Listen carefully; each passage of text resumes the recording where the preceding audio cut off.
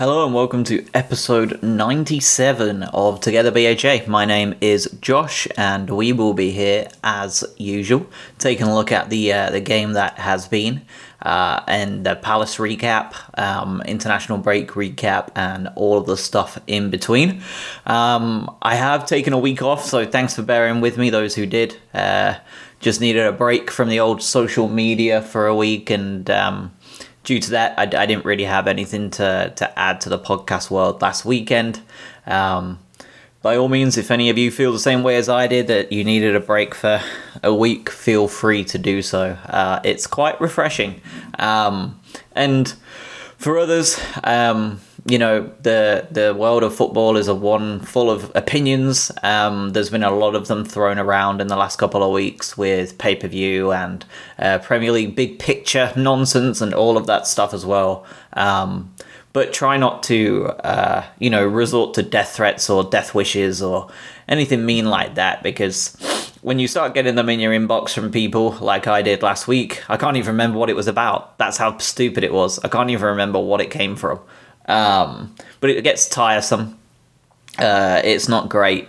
And, it's just a bit too much sometimes. The worst part is these people won't even use their official accounts. They're all just like burner accounts that they know are going to get banned, because I just block and report them and they get banned. So it's super annoying. But for those of you out there that, have any experience with this nonsense, anything like that, please feel free to stop,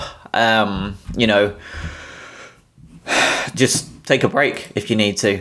It's not worth the stress if it's something that you're not enjoying. So there's my minute and a half monologue on valuing yourself a little bit more than the people throwing abuse at you. So taking a look at the news stories of the week, before we get on to the big Palace recap. We have some Brighton, some Premier League news, one of each, some of each. So let's cover Albion first, not in chronological order, of course, but we do have some news to cover. So first of all, pay-per-view. Albion and the rest of the Premier League have decided that in order to continue to keep the lights on, apparently, you will have to pay £15 per game to watch the Albion play going forwards, if they are not one of the designated games on the TV. So if they're not the usual kind of rundown, so if you're not a 12:30 kickoff or a 7:30 kickoff or whatever, 7:45, that you're used to getting, that's usually aired on Sky or whatever, you now have to pay £15 to do so. So £15 to watch a game like West Bromwich Albion versus Brighton on a Monday afternoon. Ultimately, Barber did a Q&A, which I thought was very good indeed, actually. I was on the Zoom call, not that I was supposed to be, because it wasn't a season ticket. I'm not a season ticket holder, but I was on there anyway. I thought Barber did very well with his Q&A that he did around that and other issues. The thing I find most alarming is that every club in the league voted for this, except Leicester. While I understand why they would vote for it, because they need the money, what I don't understand is the fact that they all just nodded along and agreed to vote for this. And we have it on record from Barber that they don't even know how much money they're going to get from these pay-per-view sales. So if we were to sell that West Bromwich Albion game for 15 quid and, the Premier League and whoever turn around and say, well, you get 30p as profit, what's the point? It seems to me like this is a way of the Premier League and the broadcasters trying to rope in some more money if they can possibly get it, due to the fans not being at stadiums and TV deals and all that stuff. So to me, this pay-per-view doesn't even seem like it's one of those ones where you can feel better about it because it's going to the club. I don't think this is going to the club. Barber has already said he has no idea how much is going to the club, which is highly unusual for a team like us, right? We tend to know, or Barber especially and Bloom seem to be very up-to-date and in touch with details. So For him to turn around and say, we have no idea how much money we're going to be making, that's an absolute shocker. So, I think it's a big problem. I don't think many people will pay it. But, if that's what they're doing and they think that might bring in some money, then fair enough. And on the back of that, Paul Barber has urged fans a couple of days ago to write to their local MP in order to get fans back in stadiums. However you feel about it is up to you, of course. It's not a black and white issue. The coronavirus is still a very real thing. Cases pretty much around the world are starting to go back up as winter starts to settle in the cold weather starts to tighten its grip around the sort of northern hemisphere. We are seeing a lot of Europe and the UK and the US. Not that the US ever really got the virus count down, but they seem to be going up even more. And it's one of those cases of whether you think it should or not, it's up to you. But when you're allowed 400 people in the Palladium in London for a gig, and you're not allowed to have the same thing in a football stadium, I think the Albion fans and every other fan has every right to turn around to the government and ask for accountability. Love them or hate them, we deserve that accountability, and it seems that football in general is not getting it. So I would urge you all to write to your MPs if you feel that fans should be back in stadiums. I believe that you should absolutely be sending those messages in as much as you possibly can be and getting that correspondence back. If it's anything like my local politician was, you'll never hear anything ever because he's an utter tool. But all I can say is nothing will get done if everybody just sits by idly. So I would fully recommend those of you who believe that this should be an initiative brought in to write out, sign petitions, getting everything you can do. I would fully suggest getting on board with that maneuver. And then finally, in terms of Albion news, we have made a striker signing. We have made a 1-year deal signing for free agent Danny Welbeck, former Man United, Arsenal, Watford forward. He agreed a 1-year deal with the Albion today, actually. As we were getting ready for the game, it was the announcement. He's only 29. That's the wildest thing for me. Like, he's still only 29. But it feels like he's been around forever. And for me, I don't know how I feel about this. Last season at Watford, he didn't have a terrible year, but he also just didn't do a great deal. But then Watford also didn't do a great deal. So it's tough to know how much of it was him being poor and how much of it was them being just that bad. He can score goals. He has done in the past. We've seen that in the past. He's generally good for a goal every 3 odd games. That's the kind of record he's bringing in. When he was actually kind of on form, he's got 46 goals in 232 games, so that's nowhere near as good as the 1 in 3. But he also is a playmaker, can play out wide a little bit in that kind of left forward role, right forward role, and would be an injection of pace and a little bit of size as well. But my question more than anything is he going to be fit? Because this is a player that struggled for fitness in the past. He has not exactly been someone who has, wowed the world with his abilities at 29 years old. He started off great and has done next to nothing for years now. He's a sick note. He seems like a total punt from us. It does not seem like the classic Albion due diligence. It seems like a Dan Ashworth maneuver of this guy will do something good for you, get him in. Of those 18 games he played for Watford last year, only 8 of them were starts, 10 were sub-cameo appearances. He's not exactly known for playing a lot of games. Let me see, I'm going through his list here. The last time he made more than 20 appearances in a season was in 2011-2012. In the most recent Premier League seasons, he was at Watford and made 8 starts. The year before, he was at Arsenal and made 1 start.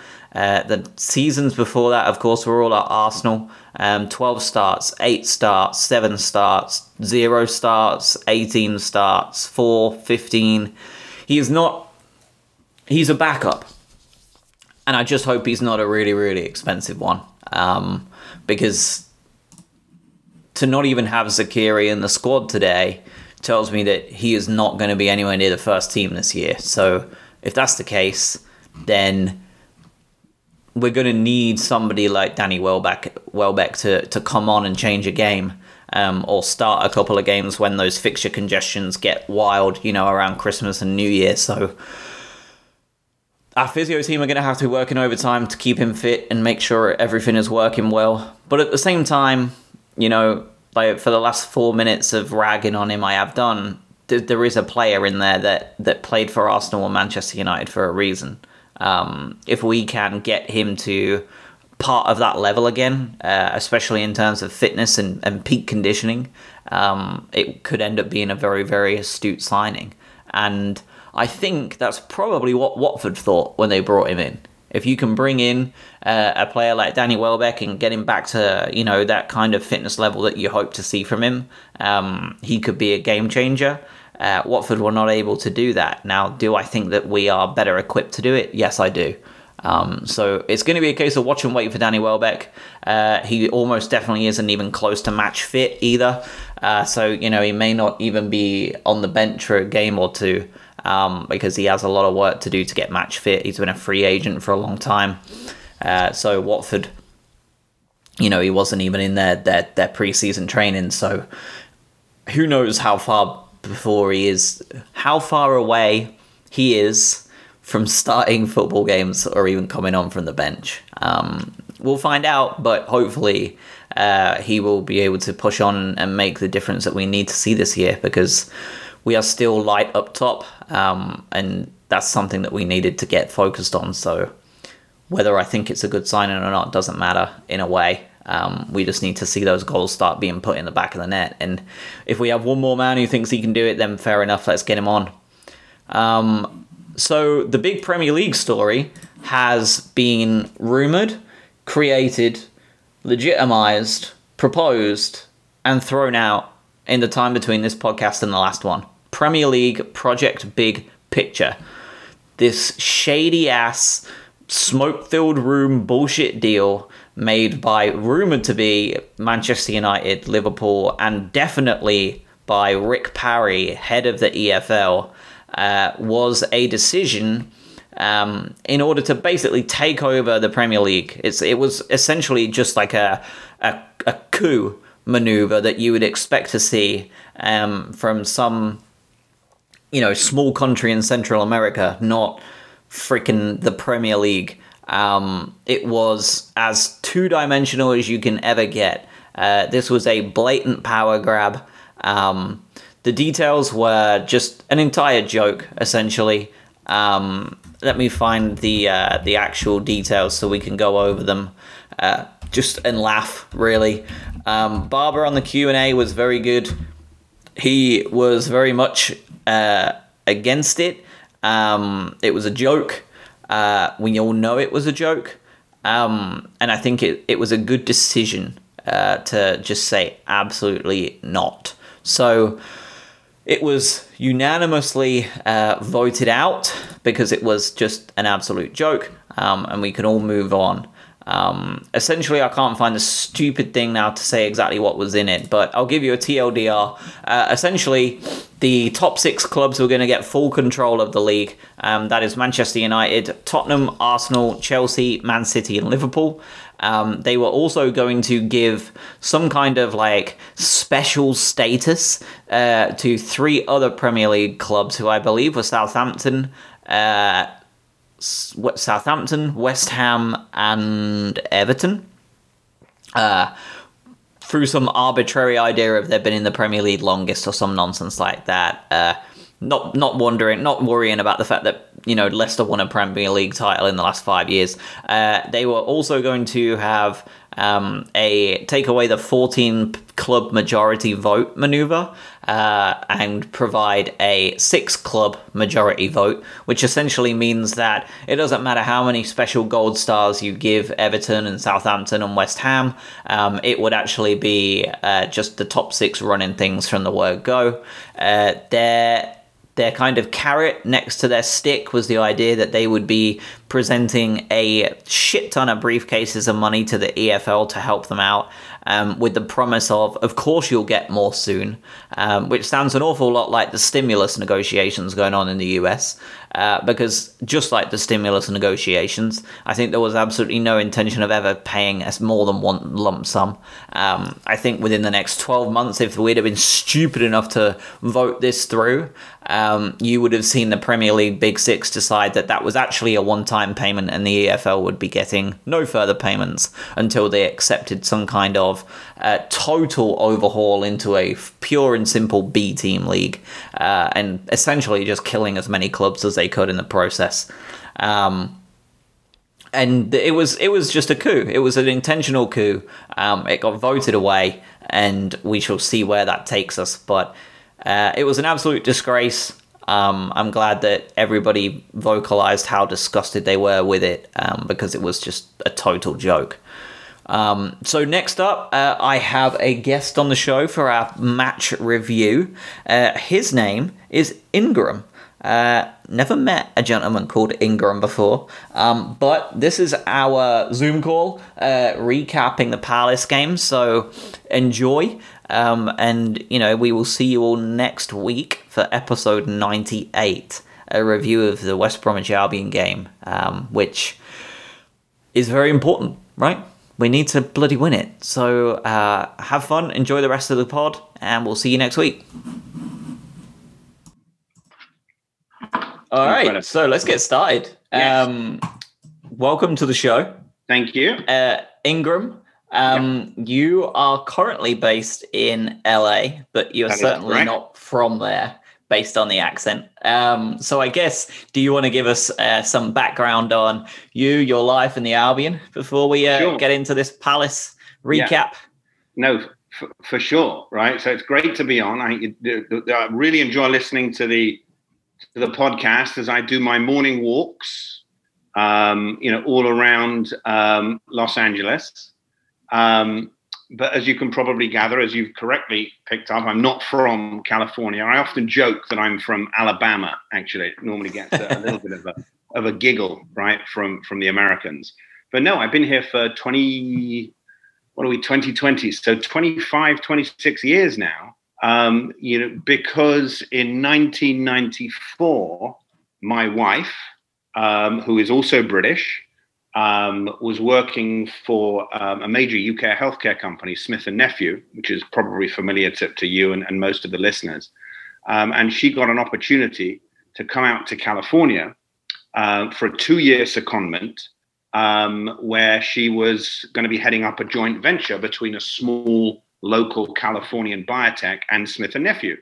And it was a 2-year assignment. And that was 25 years ago. So, I was going to say that went well. Yeah, it went well. It's like, whoa, 25 years. So here we are, 25 years in. And that's what brought us out here. We obviously decided to stay. And here we are. And so, I've spent almost half of my life now in California. Although, one's spirit is still rooted very, very firmly, back in the UK. And I think that was one of the big differences between certainly now, where you and I have just been talking about, back-to-back, wall-to-wall coverage of every single game that we've been watching this morning and yesterday and tomorrow. Whereas when I first came over here, you were lucky if you could get the results on the corner of page 6 in the local newspaper. That was the extent of it. And then, of course, it's grown from there with the internet and access. And now, of course, today, it's like a football fan's dream. And you can be as connected to your UK team, in our case, the Albion, as you've ever been, and that makes it a lot easier, because if there was one thing that I missed, certainly in the early years, it was access to something that had been very important to me growing up, and that's obviously Brighton and Hove Albion. Yeah, I mean, especially with how things went down after you left. You kind of left just before the utter shit show that took place. So, I mean, I know that when we weren't able to go to games at that age, I mean, I was like 7, but like I know my dad relied on like the CFAX, the teletext to know what the results were back then, like let alone how it must be across the world where they didn't even know there was a 4th division in England. Well, I'll tell you a funny story, right? Because you're right in basically saying that yes, I left just before. I mean, it was already on it was already on the slide, right. But it got really bad, obviously, 94, 95, 96. And I can remember because, again, there was no, meaningful access to anything. But for the Hereford game, the 1-1 draw at Hereford, for some reason, they actually had that as the live second half commentary on BBC Radio 5. And so I was on the phone to my father in England, right, who had his earpiece to the radio, right, so that I could hear it for 45 minutes of the second half. I have no idea how much that cost him. I was about to ask. I bet that was expensive. He's probably, I mean, he's not alive right now, but, I suspect that, he was probably paying for it for about 10 years after that, because, we're not talking about 2 cents a minute voice over IP connections right now. You're talking about, I don't know, $5 a minute phone calls, but it was worth it. I just had to do it. Maybe I paid him, maybe I didn't. I can't remember. But that was the extent of how we were able to listen, even if we had access, right? It was clearly very, very tough. But yeah, that was, that was obviously challenging coming over here, at times where I would have just loved to have been involved with, many of my friends who were involved with, all those campaigns, to save the Albion, then to bring them back to Brighton, and then obviously to get them into the Amex. Yeah, for sure. When was the last game you were able to go to? Do you get to go home very often, or is it? I'm actually a season ticket holder, right? Believe it or not, right? Obviously not able to go every week, so I give it away to friends or whoever wants it. So I normally get over maybe 6 or 7 times a year. The last game that I saw, I was actually talking to my son about this yesterday. The last goal that we saw live was Ali Reza's bicycle kick against Chelsea. So, wow. We often go over for the holidays, which means that, you can normally see a lot of football within a relatively short space of time. So that was the last game that we saw live. It was the 1-1 draw against Chelsea on New Year's Day. Oof, that's a good one to have seen, though. I think that was our first point from them in a good many years, wasn't it? I think you're absolutely. I think it might have been. Am I right in saying that I don't think that we've ever beaten Chelsea in the league? Correct. Yeah. So it's quite likely that point would have been, the only one that we'd ever got against them. Yeah, that's insane. So I guess let's move on to the game itself today. 9 a.m. kickoff for me here on the East Coast, which means it would have been a bright and early Sunday morning for yourself. Yeah. Looking at the lineups, starting off with the lineups, I guess. Yeah. How did you feel looking at that? Dan Burn in. Yeah. I'm not quite sure what the logic was for making the change, right? Beyond wanting to see how Ben White fared in front of the back four, which I thought worked quite well. I thought, quite frankly, the defense was poor in the last game against Everton. So perhaps he wanted to shake it up a little bit. Dan Burn, generally speaking, has never let the side down. And I think it was just an opportunity for him to bring, Burn into the team, and also to put, Ben White in front of the back four. Interesting selection because, clearly, Palace don't surprise you in terms of how they set up.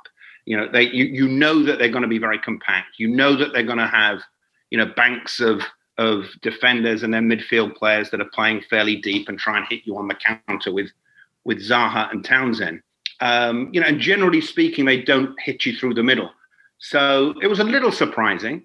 But look, the one thing that we've learnt about Graham Potter is that he's not afraid to tweak. And it was just interesting to see Ben White play in front of the back four. I actually thought that he had probably his best game for us. So as far as how he set us up, that was probably the one slight surprise, perhaps motivated by a desire to, strengthen the left side of the defense because, allowed Solly to play a little further forward, and perhaps relieving him of some of his defensive responsibilities. And that's not his natural position, right? Yeah. I think he's 100%. Much more of an attacking left-sided player rather than a wing-back. So yeah, I think so too. Interesting. And I thought, for the most part, it worked. Yeah, I was surprised too. Same for the Ben White thing. Same as you. Like, I felt like if we were going to be fighting a midfield battle, it was going to be out wide, not in the middle. So I was surprised to see him bulk up. But I think you're spot on with the Dan Burn bit. I mean, he is kind of Mr. Dependable, whether we decide to play him at left back or as a part of that back three. And although me and he's not exactly the greatest at set pieces when he should be much better, Palace didn't. And I think that went a long way to help because it doesn't matter how much you watch him and think he's not that good in the air. I think when you're at a corner and a 6'7" lad's behind you, it still makes you think you're probably going to be second best. And I think that went a long way. I agree 100% on Ben White too. I was really impressed today. He led the team in total tackles, led the team in interceptions. He essentially did the Dale Stephens job with incredible aplomb. Like he looked very solid. And I wonder if Potter decided to do that knowing that he wasn't going to be overrun. Like, I wonder if he did that knowing that he wasn't going to have to worry about a Havertz, a Ziyech, like a player that's going to be causing him problems all day. I wonder if that was his logic behind it. No, I think that's true. And I think that's a great point. And it'd be interesting to see whether he does that against teams, right, who clearly have the ability to cut you open through the middle in a way that Palace don't. We've got some interesting games coming up. I think we've got Spurs in a couple of weeks as well, haven't we? Right. So, but they play in a slightly different way now as well. But I actually think that, Ben White, supposedly, I didn't see him a lot last season, but supposedly he excelled in that role for Leeds last year, as well as excelling in the centre of defence. So I have a sneaking feeling that, we'll see him in that role a decent amount of times over the course of the coming year. And I thought he did really well today. And as you said, it wasn't as if, he was facing, a Jack Grealish that was going to run at him or, any of the, a Bruno Fernandes or a Rashford. But so it'll be interesting to see how well he does, when truly faced with, people that run at you through the middle or try and cut you open through the middle. I thought he did really well. Agreed, 100%. First kind of flashpoint of the game came kind of early, 20 minutes in, 18 minutes in or whatever it was. And I think we'll both agree that we were essentially dominating them. There was very little coming from them. We were in total control. And then the penalty call, I'm sure it doesn't come much of a surprise to you for me to think that was just utter nonsense. I couldn't believe it. And it looked like the Palace players couldn't either. What was your thought over there at 6:20 a.m. when this nonsense happened? That certainly woke me up and probably woke most of my neighbours up as well, right? Given the fact that I generally, especially for the 4 o'clock and 6 o'clock games when the Albion are playing, I generally try and, keep the cheering and the screaming at the TV down to a minimum because it is a little early. But I probably woke most of my neighbours up with a few choice epithets at that time. It was a disgrace. Look, none of the players appealed, right? None of them, not a one. Minimal contact, right? And actually, I think, look, you can never tell by looking at a screen the force of the contact, right? He could have, especially in slow motion, right? Absolutely. And I thought that the attacking player, leaned back into the arm anyway. So it was just utterly ridiculous, right? And then, right, when you compare that against, the bear hug that the that the character was giving Dan Burn at the other end. Yeah. Right. Just a few minutes before. It's like, what are we doing here? I mean, it was just utterly ridiculous. Very, very unfortunate because we were in complete control for the game. And again, I'm sure that I know you've had these discussions over the course of the season about, VAR.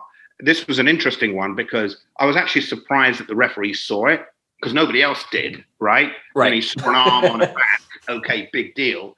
Nobody else saw it. But, having awarded it, it probably was going to be 60-40 that it was upheld by VAR just because, A, they typically upheld those decisions anyway, and B, there was contact. So, what are you going to do, right? It's just really, really hard, for VAR to adjudicate on issues that are not binary issues. Is it across the line? Is it not across the line? We all hate the offside, armpit or fingernail rule, but at least, there's certainty, right? And yes, his fingernail is either offside or it's not offside.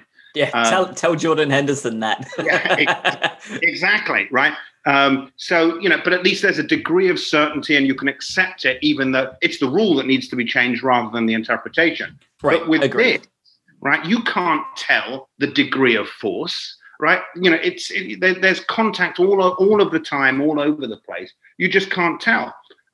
So it's just very, very unfortunate, right? And hopefully this will be one of the areas where VAR will be removed from the game. Although, like I said, the referee gave it, right? So What are you going to do? But yes, it was one of those decisions that I thought was absolutely ludicrous. I think when it went to VAR, given what we'd seen with Connolly just a couple of weeks ago, I actually thought it might get overturned because I thought maybe we're turning a page a bit. And then they said that they were heading over to VAR with Kevin Friend. And I immediately knew that wasn't going to happen. Right. This is a referee that I knew by name in the mid 2000s from our early years because he had poor games in League 1 and 2. This isn't a shock at all to think. Well, we Brighton seem to suffer with referees against Crystal Palace, particularly, right? I mean, the whole rivalry goes back to '76, where maybe before your time. Ron Chalice, right, in the infamous Stamford Bridge second replay FA Cup game, right, which is where Mullery threw money at the Palace fans and so on and so forth, right? Yeah. And then the referee in that game, who was, we don't need to go into the detail of, why he disallowed penalties and, awarding Crystal Palace penalties and allowing them to retake it. He never refereed another Brighton game in his entire career, right? So, there's certain games that seem to bring out, really poor referees and refereeing decisions. Maybe it's just me maybe all football fans are exactly the same, that they think that the world is against them and the refs are against their team. But it certainly seems to be the case with us and Palace, because that was a joke today, an absolute joke.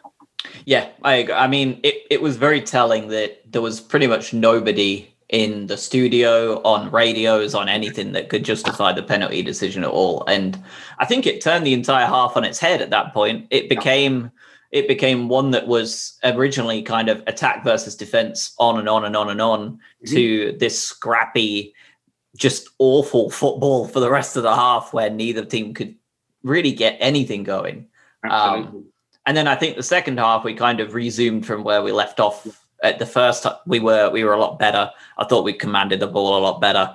And Palace, and as you said right at the beginning, unsurprising, no shock. They played the game that we knew they were going to play. Flat banks of 4, an outlet in Zaha and Batshuayi, and that was their entire game plan. And even their subs were like for like.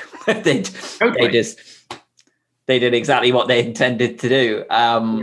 But Hodgson is not generally known as the most creative of managers. He has his framework and he sticks to it, and he molds players to fit into that framework. And they're incredibly disciplined and incredibly well organized, if very predictable. But the one thing that I was concerned about after that penalty, and I think we saw it, was that we dropped off a couple of notches in terms of our intensity. We kind of lost it a little bit because we were in complete control up to that point. And you know what happens, especially in the Premier League, and it's come back to bite us before, where we've been thrown off of our game plan a little bit, right? You lose that little bit of an intensity, and then you allow concentration to lapse and mistakes to be made, right? But we just about made it. Palace, I thought were I'm not going to say they were so bad, but in terms of their creativity, they were appalling. And I think that helped, because had it been a team that played with a little bit more of creativity and intensity than Palace, I think that the impact of us not getting that penalty and dropping off slightly, it might have come back to bite us. But as it was, we managed to get to half time. And as you say, come out in the second half and basically resume, with the level of control and domination that we obviously had established in the first part of the game. Yeah, that second half was just ridiculous. It was just wave after wave. We had 70% possession. Yep. We cut them down to 61% pass success rate. That's insanely low. That's similar to the kind of percentages and stats you see when we beat Portsmouth a couple of weeks ago. We just played them off the park. But the biggest stat for me, and I think this is one that we've seen over and over again, and you've heard me talk about over and over again, we had 14 shots in the second half and 2 are on target. It's got to be better. It's got to be. And they had no shots, period, apart from the penalty in the entire game. Yeah. I haven't seen the Opta stats, but that has to be some kind of record, surely, right? They did not have, I think I'm correct in saying, one shot. Forget shots on target, shot in the entire game, aside from the penalty. No, you're exactly correct. They had 0 shots, and they also achieved like a 0.00 XG, which is even worse. Like it wasn't even that there was an opportunity for them to take a shot. Right. So to your point, right, given our domination, right, this was a game that we should have won. And I know that we've had these, you've had these discussions before. And yes, ultimately, it does go to the fact that, we had, plenty of shots. But, when you look at, I haven't seen, heat maps or anything like that, but when you look at the chances that were created, right, within the box, there were not that many, and certainly not clear-cut chances that were created. And that's a major problem.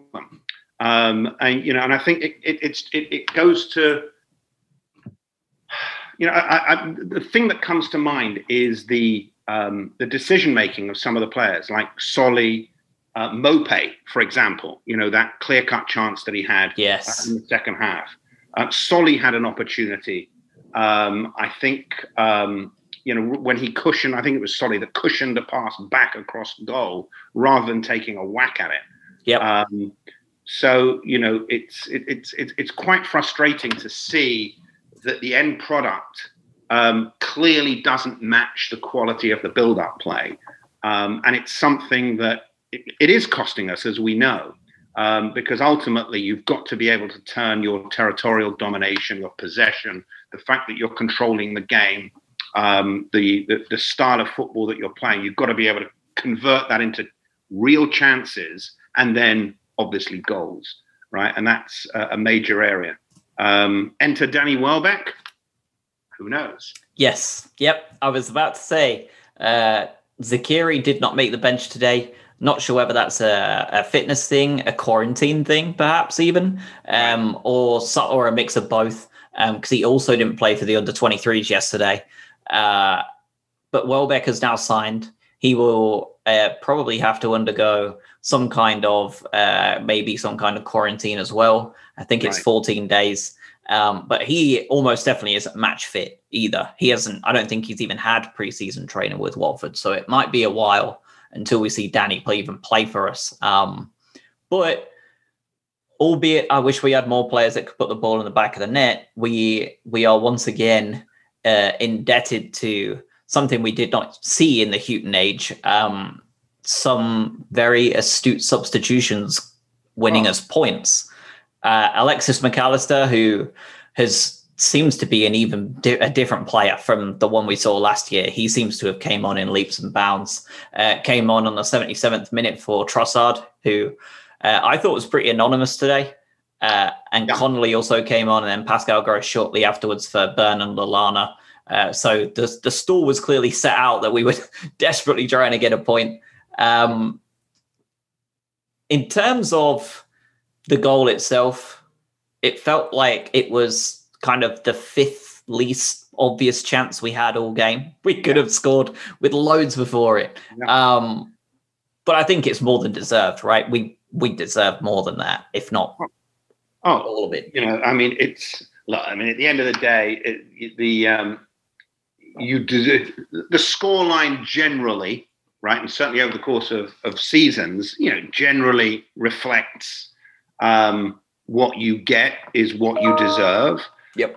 It would have been criminal, right, if we did not get something out of that game. And in fact, you know, okay, you feel slightly relieved because, you know, we were only, you know, 3 or 4 minutes away from losing all 3 points. But, you know, if we came away from Selhurst Park with nothing today, there would have been no justice. Yes, we clearly deserved it. And even with, only a few minutes of injury time left, you know, it was really Brighton that was still, you know, going for the win. It was almost as if, you know, we were the home team, right? And we were going for the win, which I think nobody would have denied us that in terms of it being deserved. But it was just unfortunate because, you know, and ironic, actually, that in going for the win, we lost Lewis Dunk and we're going to lose him for the next 3 games. Or I assume it's 3 games if it was a straight red card. Yeah, it's got to be 3 games. That was an appalling challenge. I don't know what went through his head. It was almost like the Lewis Dunk of 4 or 5 years ago, where he just, you know, used to make those rash, inexplicable challenges for no reason.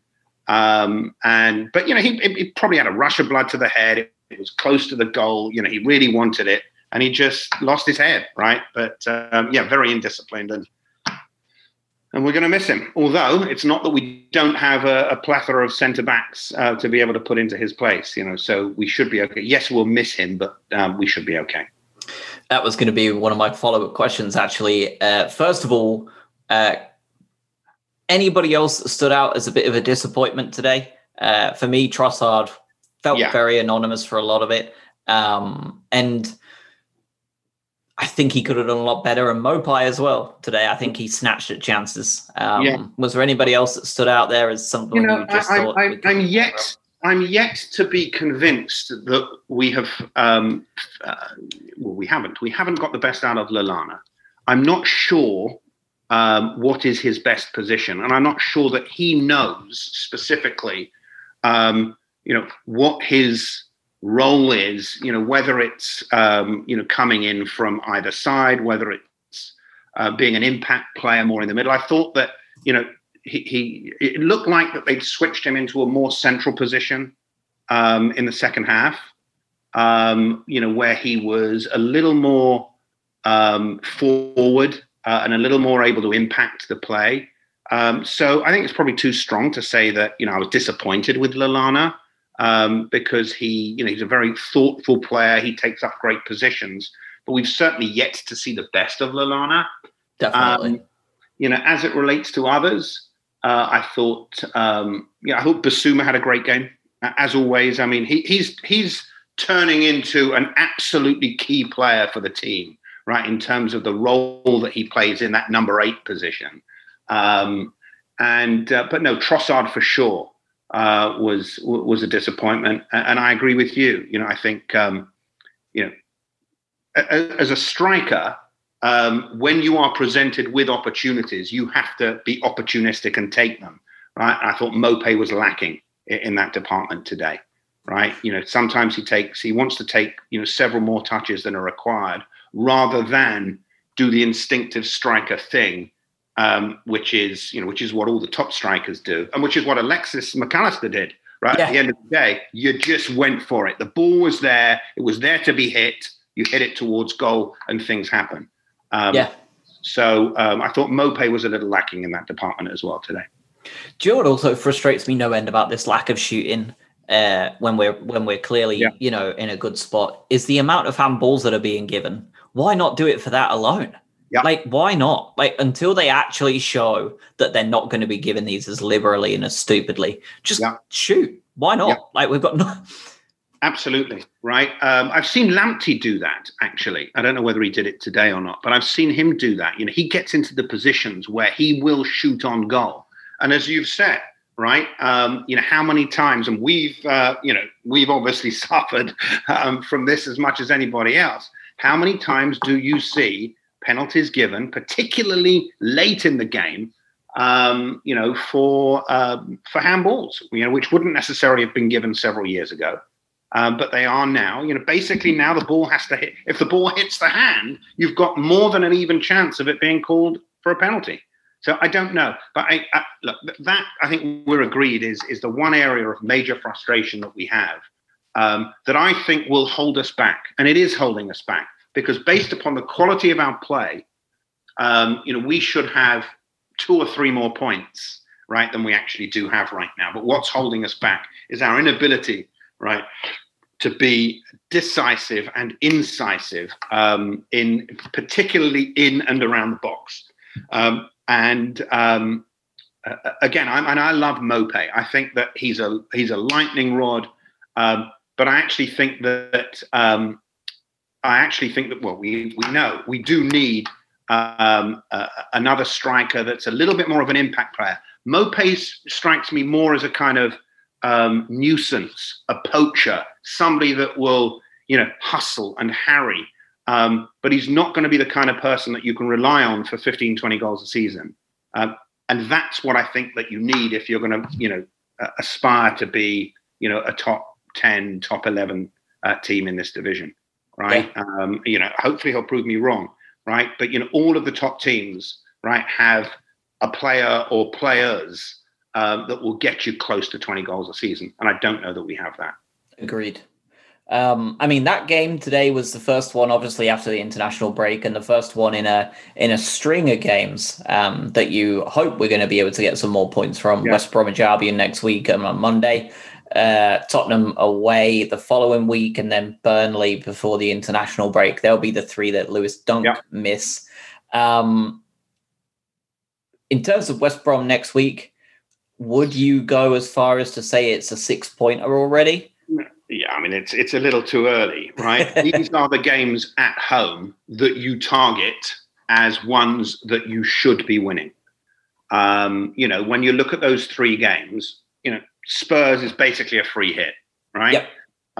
Especially this year, you don't know, right? You don't know whether it'll be the ones that hammered Manchester United or it'll be the ones that let 3 goals in 10 minutes. Right, but what you can be sure of is that they'll score goals. Okay, yep. Their forward line is frightening, right? Especially with Bale and Son and Kane, right? For me, are the 2 hottest strikers in the Premier League right now.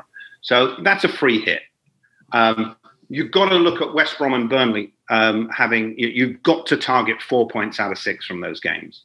And obviously the one at home is the one that you'd fancy. Burnley away is always tough, although, last game of last season. Oh, we have Burnley at home as well. Both of them. It's Burnley at home. It's Burnley at home. It's Tottenham away in the middle.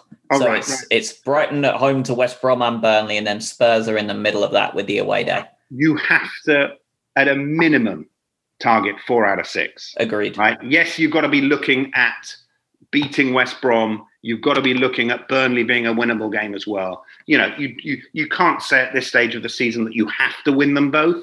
But anything less than 4 points out of 6 from those 3 games, right, would be a cause for concern in my view. Agreed, 100%. In terms of Lewis Dunk being sent off, as we get towards the prediction piece where I want you to give me your thoughts on the West Brom game, where do you see us going defensively without Lewis for 3 games? Because that's a big loss. Yeah. Captain, centre half, leader. Yeah, right? He's the guy. In all probability, he clearly likes to play the 3 or the 5, right, at the back. So, I don't think we've played 4 at the back in any game this season, have we? I don't think so. I think it's always been a 3 and or a 5. So, I would find it hard to believe that he'll change, given the fact that that's clearly his preferred formation. So, you've got options, haven't you? Right? Could you play White, Webster, Byrne as the 3 central defenders? You could play Bernardo at left back, and then Lamptey at right back. I think Veltman also plays in the middle, does he not? I think that yep. he has played there. So you've got options now. He played the vast majority of his games for Ajax at centre half. Right. I think he only played 2 or 3 at right back last year. So he's got options, and I think this might be the one of the games with Potter, given the fact that you don't have your linchpin right in the centre of defence. This might be one of the games where you could do a sweepstake. Who's it going to be? It could be if it's a 3. You say, I don't know. I've not seen Veltman at centre back. Neither have I. I've seen as much of him as you have. Yeah. Okay. So it will either be. My guess would be that it would be Byrne on the left side of centre. Webster and White, and then with Lamptey and possibly Solly, right? Playing left wing back. But it depends. I think you've got to be bold. I think you've got to be aggressive. So I think you've got to have Solly as either the left wing back or in the position that he was in. But yeah, it'll be an interesting one. But the wild card would be if he puts Veltman straight in the centre of defence. That would be interesting. Yeah, it would be. And it seems that Veltman, for one thing, is certainly not afraid to get stuck in, and West Brom are pretty much the epitome of getting stuck in. In fact, Burnley are as well, right? So yeah. He's got 2 games that I'm sure he can come in and get his feet well and truly in the water. So no, you're right. They're going to be 2 similar types of games, aren't they? Both sides are going to be scrapping. Both sides are very physical. Both sides have managers that like to impose the physical side of the game on the opponents. Very unlike Spurs. Spurs will be a completely different type of game. But yeah, I mean, you're just going to have to be up for it, right? I think that these are the games. Burnley and West Brom are going to be the games where your mentality level, right? You've got to be totally up for it. You can't just go out there, assume that you're going to be able to play your, very easy on the eye type of football, and eventually create chances. Because, West Brom and Burnley, they're going to harry you, they're going to hustle you, they're going to foul you, and you've got to be up for it. So, that for me will be the key in both of those games. That both of those games are games that we should win. But they're banana skin games, right? If you're not up for it, and if you're not, physically motivated to get into those challenges and to win those second balls first, then they can kill you. Yeah, 100% agree. But, to your point about it being a 6-pointer earlier, no, I don't think it's a 6-pointer, but I think we'll know a lot about this Brighton team after the next 3 games. We'll have a very, very good idea as to whether or not we are going to be, perennial bottom 5, bottom 6ers, right? Or whether or not we're more likely to be looking up rather than behind our shoulders. Agreed. I think you're exactly right. I think it's one of those things of, are we going to be the team that comfortably beats teams of Newcastle and outplays teams like Palace and beats West Brom and Burnley? Or are we going to be teams that are wasteful against these opponents and let points go? And that's exactly where you're coming from, right? Like if we're the latter, then we're in that bottom 5, 6 again. If we come away from Brighton, Burnley and West Brom with 6 points, then you can turn around and go, okay, I can see another 10 plus games this season that we're going to comfortably win. Absolutely. I mean, then we'll have 10 points, after 7 games. That's okay, right? That's having played at that point Tottenham, Chelsea, Manchester United, Who else did we play? Well, Everton. And Everton, that's right. So, if you've got 10 points out of 7 games, having played 4 of those teams, then I think that you can breathe a little bit and start to look up rather than over your shoulders, as I said earlier on. Yeah. Interestingly enough, right? So we'll go to Tottenham in 2 weeks' time. Yep, 1st of November. They will not have yet won a home Premier League game. In fact, they haven't won a home Premier League game, right? They lost at home to Everton. They conceded in the last minute against Newcastle, and they conceded in the last minute today, right? So, I wouldn't write off that game. They still have their vulnerabilities, clearly, and they've not yet won at home. So I think that, and possibly with Palace again today. I haven't seen the stats, but in all probability, I would suspect that there's a significantly less win percentage of teams playing at home this year relative to previous years. And that has to be, as it is with the Albion, right? Yep. We haven't won at home either. So, and I think that the fans have a lot to do with that, or the absence of the fans have a lot to do with that. Yeah, it's funny you say that too, because I'm looking at their fixtures now, and they'd better get, for their morale and their sake, before it gets psychological, they'd better come and get something against us at their place, because after that they have Manchester City, Arsenal, Leicester, and then we're almost in the new year. Then we're at the 28th of December. So we could be coming into 2021 with Spurs with no wins at home. Right. Because those 3 after that are not very nice. How funny would that be? So, but yeah, look, we did really well against them last year on Boxing Day. Yep. Right? It was a game that I actually saw. And we were in the lead. So, yes, they're a different proposition this year, clearly, right? Certainly offensively. But defensively, they're clearly, and it's really unusual for a Jose Mourinho team, right? They haven't kept a clean sheet in, goodness knows how long. Yeah. So, they're there I'm not going to say they're there for the taking, but we could get something out of that game. But bottom line, we've got to have 4 points out of 6 in the next 3 games, given the opponents. Agreed. Thank you for coming on. I think it's been a wonderful chat.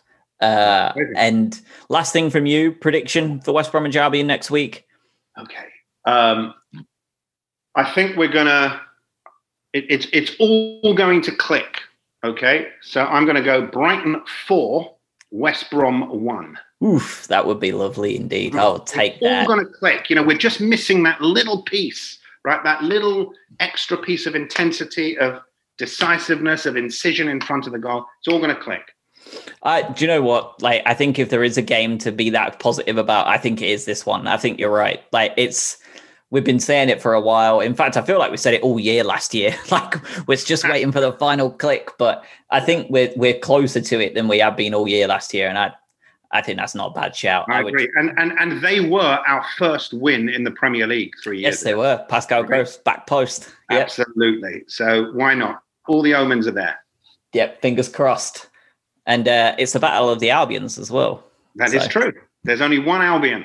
Yeah, no matter how much they proclaim they were there first, they still can't beat us. So awesome. Thanks so much for coming on, Ingram. And we will definitely have you on again. It's been a wonderful chat. So have a good rest of your day. And we'll kind of chat again, I'm sure. You take care now. All right. Thank you. You too, mate.